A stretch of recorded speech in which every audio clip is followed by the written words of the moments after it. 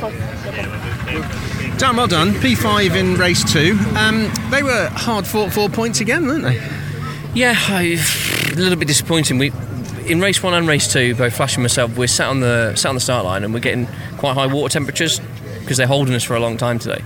And when we do that, the ECU obviously pulls a little bit of power away to protect the engine. So we're getting good initial launches, but then we fall over before we got to the first corner. So this morning, race 1, I lost a place to Lloyd. In that race, I lost a place to Tom. So, I'm happy with the points, but I think it could have been a little bit better. Possibly damaged the car through the chicane. I clipped the tyre stack and we had quite a bit of vibration after that point, and that was like lap 2, so it was kind of damage limitation. And I knocked the air intake off the turbo as well, so that was... with the wing mirrors this time. Yeah, the mirrors are still on, but it's everything else that's fell off. It was, again, quite tight and quite close racing and a bit robust at times. There was an occasion where most of the front 6 or 7 had to get elbows out. Yeah, I think the track lends itself to that style of racing here, but I'm quite happy to get elbows out at this end of the grid. It's sort of when you get into the midfield, elbows out means kind of sometimes it is a battle of survival as opposed to a race.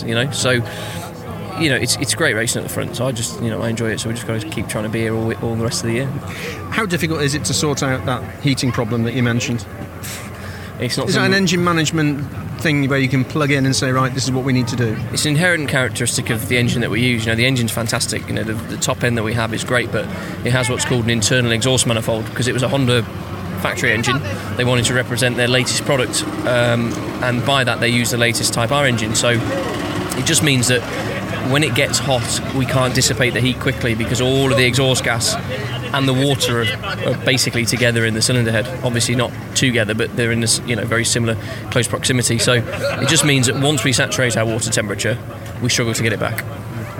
So it is what it is. We had the similar problems last year, although not as much. So perhaps the hybrid, the extra load on the engine is making more of a problem for us. We'll battle on. We've got the 5 week, I call it a 6 week break. That's from years ago. It's like 5 weeks now, isn't it? Probably even 4. Don't know.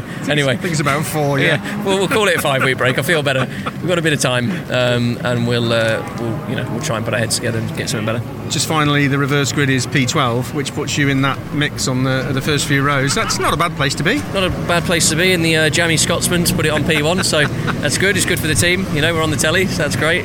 But to be fair to Gordon, he earned that by the number of places that he made up, didn't he? Yeah, he did. I mean, he drove an incredible race. He did a really good job. It's quite difficult getting from the rear of the grid through, as you know. So to get P12 out of a last row start's not a bad effort, but I'm still a little bit jealous, if I'm honest. Have a good one. Thanks.